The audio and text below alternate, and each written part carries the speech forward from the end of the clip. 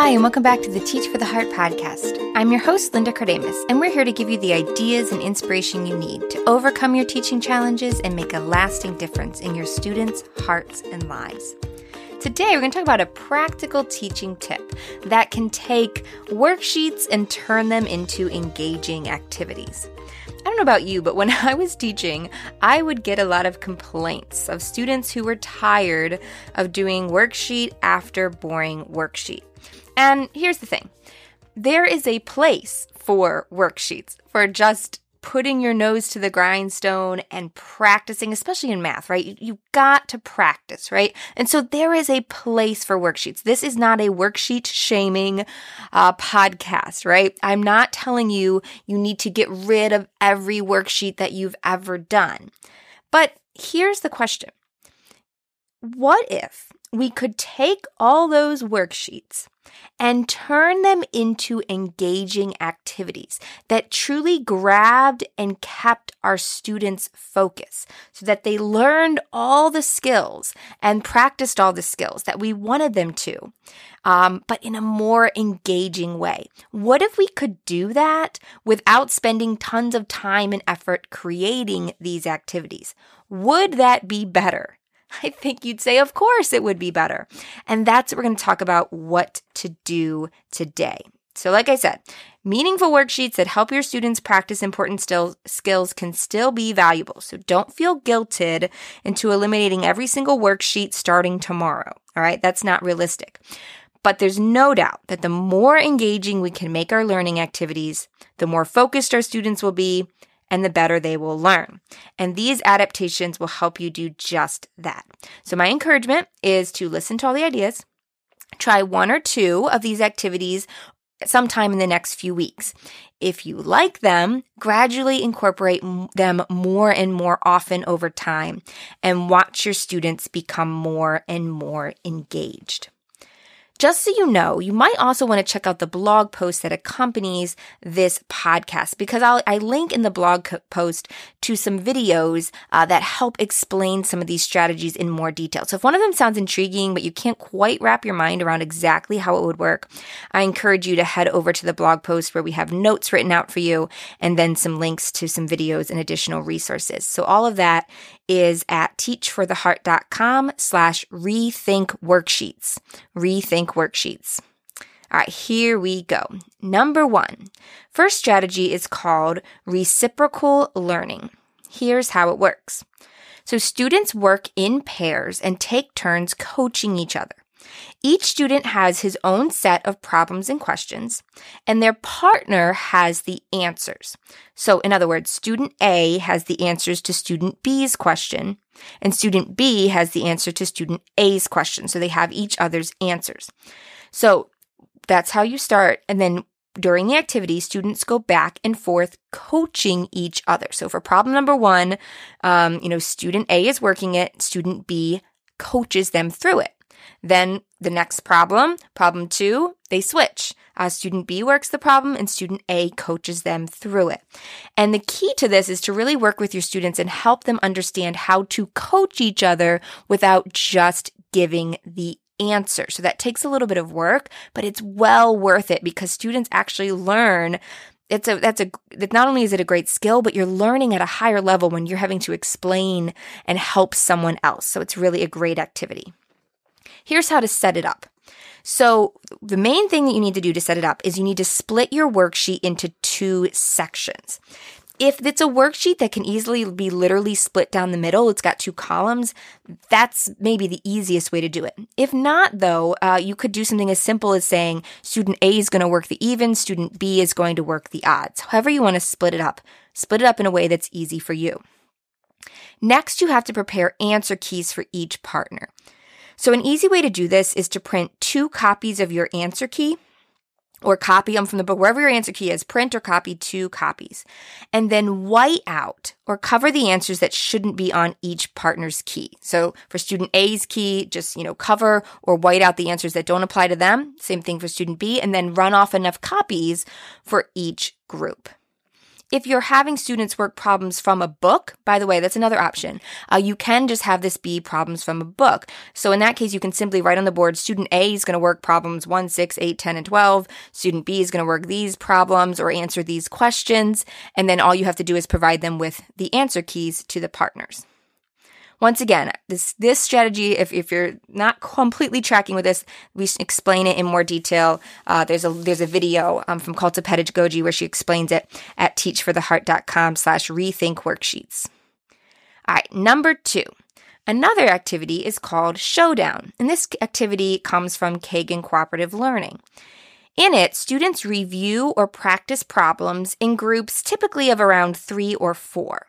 So one student in each group is designated the showdown captain, and they read the first question or problem, and all the students write their answer either just on a sheet of paper or a tablet or a personal whiteboard, whatever they're going to use, without letting anyone else see their answer. So everyone writes down the answer that they think it is, or they work out the problem.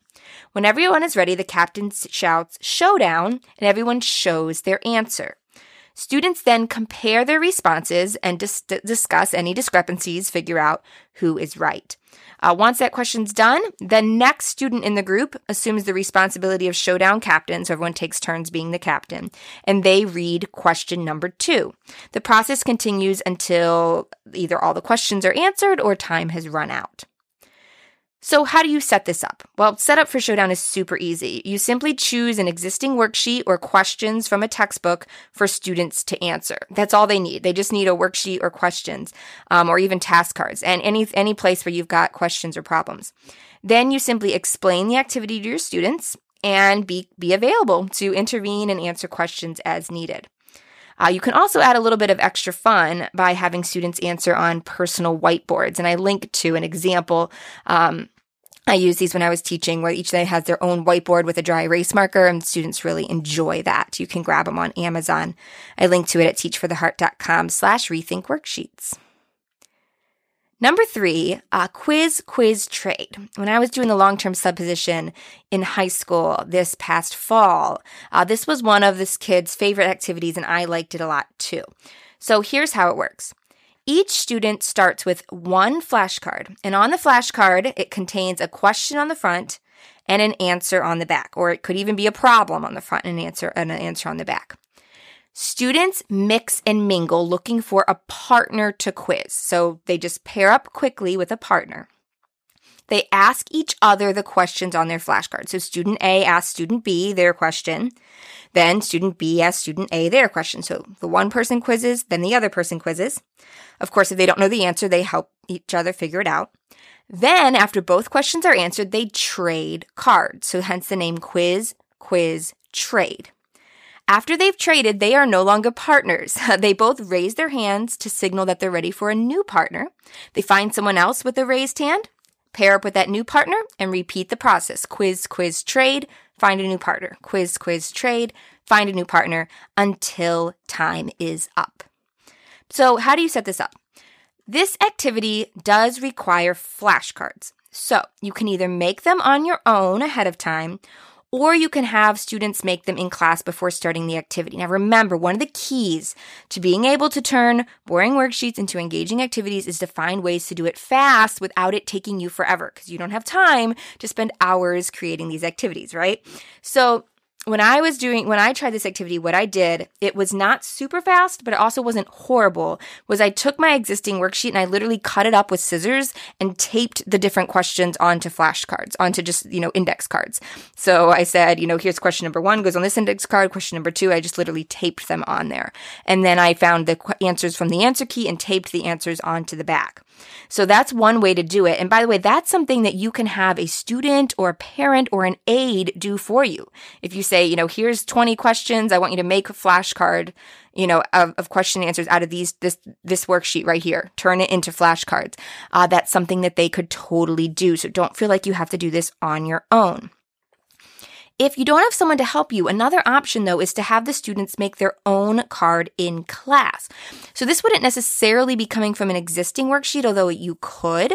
But you could simply have students say, everyone get out, give everyone just a blank index card and say, get out I want you to write down one question from what we studied yesterday, right? And they can use their notes, they can use their book, they can make up their own problem, whatever it is. And every student writes their own question, and then they use those for the quiz trade. So that can totally work too. And don't worry if more than one student chooses the same question, it's not a problem. People are mixing and mingling, and the same question might come up more than once anyhow. So it's not, unless everyone writes the same question down, it's not going to be a problem. So that was number 3. Number 4 is Kahoot. If you haven't tried this, if your school uses devices, if it's either a one-to-one school or if students are allowed to have their own cell phones or other devices, I highly recommend this game. Here's how it works. It's a fun, fast-paced game where students answer on their own devices in a real-time game show style quiz. Students love it, and it is a great way to practice or review. It's really hard to describe. Basically, you create a quiz with however many questions you want, and then it happens in real time. The question goes on the screen, and students on their own devices choose, answer A, B, C, or D, and it awards points for whether you got it right, but also how quickly you figured it out, and it keeps track of who has the most points, all in real time. So I embedded a video on the blog post that explains this a little bit better than I can. You kind of have to see it in action. So if you want to head to teachfortheheart.com/rethink worksheets, it can show you how to do this. So obviously the one limitation of this is that students do need their own devices, whether it's a computer, a tablet, a smartphone, in order for this to work. So you need to have at least close to enough devices for everyone. But if you were to have even, say, half the devices, if you want, you could have people pair up in teams. So you could have 2 students per device if you wanted to, but more than that, it probably wouldn't work. So how do you set it up? Well, first you have to create an account at Kahoot.com. It's Kahoot.com. But here's a nice thing. On Kahoot, they have this huge and growing bank of quizzes that other teachers have created. So chances are you don't have to start from scratch. You can probably find a quiz over the same topic that another teacher has created. And the best news is you can edit it. So you can start with theirs and just tweak it to fit yours. If you do need to create your own, it's not that hard. You simply type in the questions and answers, and your Kahoot quiz will be ready relatively quickly. So once again, if you do need to do it on your own, it's not too hard, doesn't take too long, and that's once again a place where you can enlist a student or parent's help. Number 5 is the flashcard game. So this is another activity from Kagan Cooperative Learning. And in this activity, students pair up and use flashcards to review in 3 rounds. The difference, though, is that each pair gets their own set of flashcards. And they stay with the same partner for the whole game or activity. So in round 1, student A uses the flashcards to quiz student B, but they give as many clues as needed for student B to figure out the answer. So they're giving lots of clues and really helping them figure it out. And then they switch. They go through the same set in the other way. Then for round 2, fewer clues are given. So this is particularly helpful for vocabulary, something you're trying to memorize or, sink down in. For round 2, they go through the cards again, taking turns. The one goes through the whole set, the other goes through the whole set, but they give fewer clues. So only just 1 or 2 clues. And if they don't know the answer after those 2 clues, the card goes back in the stack and they have to try it again, at the end. Finally, in round 3, no clues are given. All they get is what's on the card, and they have to try to figure it out. So it's a good repetition. It's really good if you're working on, like I said, vocabulary, because it'll be a much better alternative than, say, a crossword puzzle, right? So to set this up, this activity of all of them probably requires the most setup because you need a set of flashcards for each pair of students, and that can take a long time to create.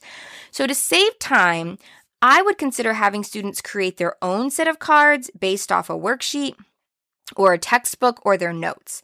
So that's a worthwhile learning activity just in itself, having students create their own set of flashcards, and it can work as a great precursor to the flashcard game. So that way you don't have to make them yourself. Number 6 are logic puzzles.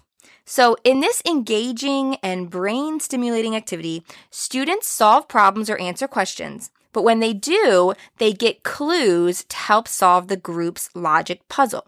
So each student in the group has their own set of problems to solve that provide clues to the group's logic puzzle that they work together. Once all the problems have been solved and all the clues have been revealed, the group works together to solve the logic puzzle. I'll be honest, this one is complicated to set up on your own. So we've created a template for you so that you can take and just plug in your own problems and answers into this template, and it'll be good to go. So head over to teachfortheheart.com/rethink worksheets to download the logic puzzle activity template. Should work for pretty much any topic. I will say, though, that I would guess that the logic puzzles are probably best suited for students in grades 6 to 10, although it can definitely work with a little younger if they're bright and willing to try, and it could work for a little older too, but probably 6 to 10th grade is probably the sweet spot. Finally, number 7, a group contest. This is the easiest, but what you do, how it works, you add an extra layer of engagement to literally any worksheet. So you have the same worksheet, but you can add an extra level of engagement by making it a group contest, where the first group to either get all the answers correct or the group that has the most answers correct at the end of a certain amount of time wins. Here is the key to make this work well. You need to assign certain questions to each student. So, for example, if the worksheet has 20 questions and your students are working in groups of 4, you might write on the board, student A does numbers 1 through 5. Student B does numbers 6 through 10, etc. Or if it's math, that's good if the kind of all 20 questions are similar type. If they're different types of questions, say like on a math worksheet, you can say student A is going to do number 1, 5, 9, 13, and 17. Student B, 2, 6, 10, 14, and 18. Like you can stack it that way as well, where they do like every 5th problem or every 4th problem is theirs. Just simply write on the board which numbers go with A, B, student A, student B, student C, student D. Now, why are we doing that?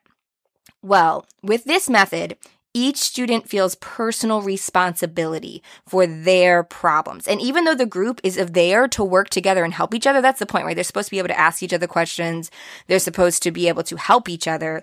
But with this method, each student feels personal responsibility. They can't just sit by and watch the rest of the group work and be like, oh, I didn't try any of mine, right? So it helps get everyone involved. Setup for this one, super easy. There's pretty much no setup. All you have to do is divide your class into groups, hand out the worksheet. The only thing you really have to do is plan which student is going to do which problems. And that's it. So a couple final tips to make these activities take a bit less work and go a bit more smoothly. Number 1, always print and save an extra copy of the activity.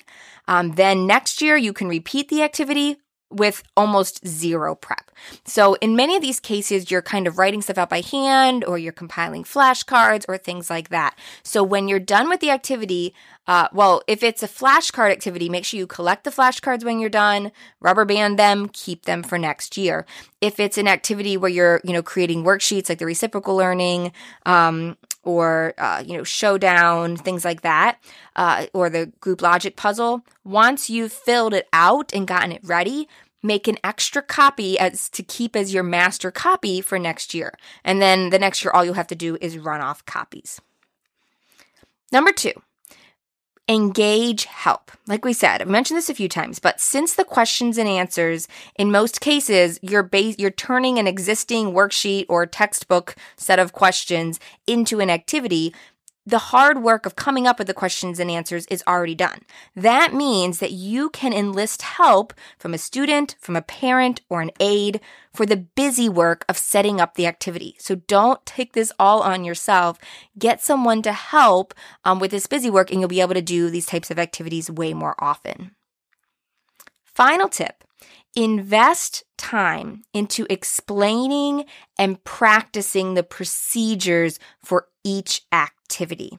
If things aren't going right, don't just blame, don't say, oh, I'm never doing this again.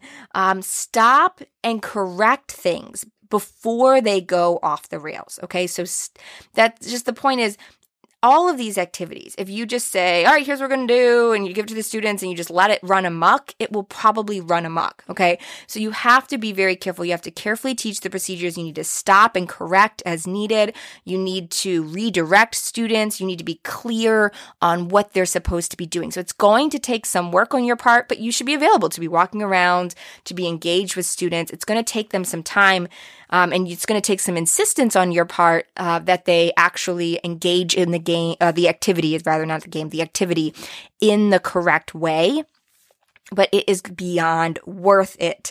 And I hope, and so that's my encouragement there, especially if you find an activity that you like. So if your students like Kahoot, or they like Quiz Trade, or you're really finding that Showdown works well for you, well, you invest the time up front into really teaching them how to do the activity correctly. And then every time you do that activity, if you do it, once a week or, twice a month or whatever it is, every time for the rest of the year, they'll know what they're doing when that activity comes up, and it'll go so much more smoothly. I hope these ideas have been helpful. Once again, the extra videos, the resources, the links, they're all at teachfortheheart.com/rethink worksheets. And if you found these ideas helpful, I hope you'll share that article with some friends or colleagues. Thank you guys again so much. I look forward to speaking with you again soon. In the meantime, keep growing, keep striving. You really are making a difference.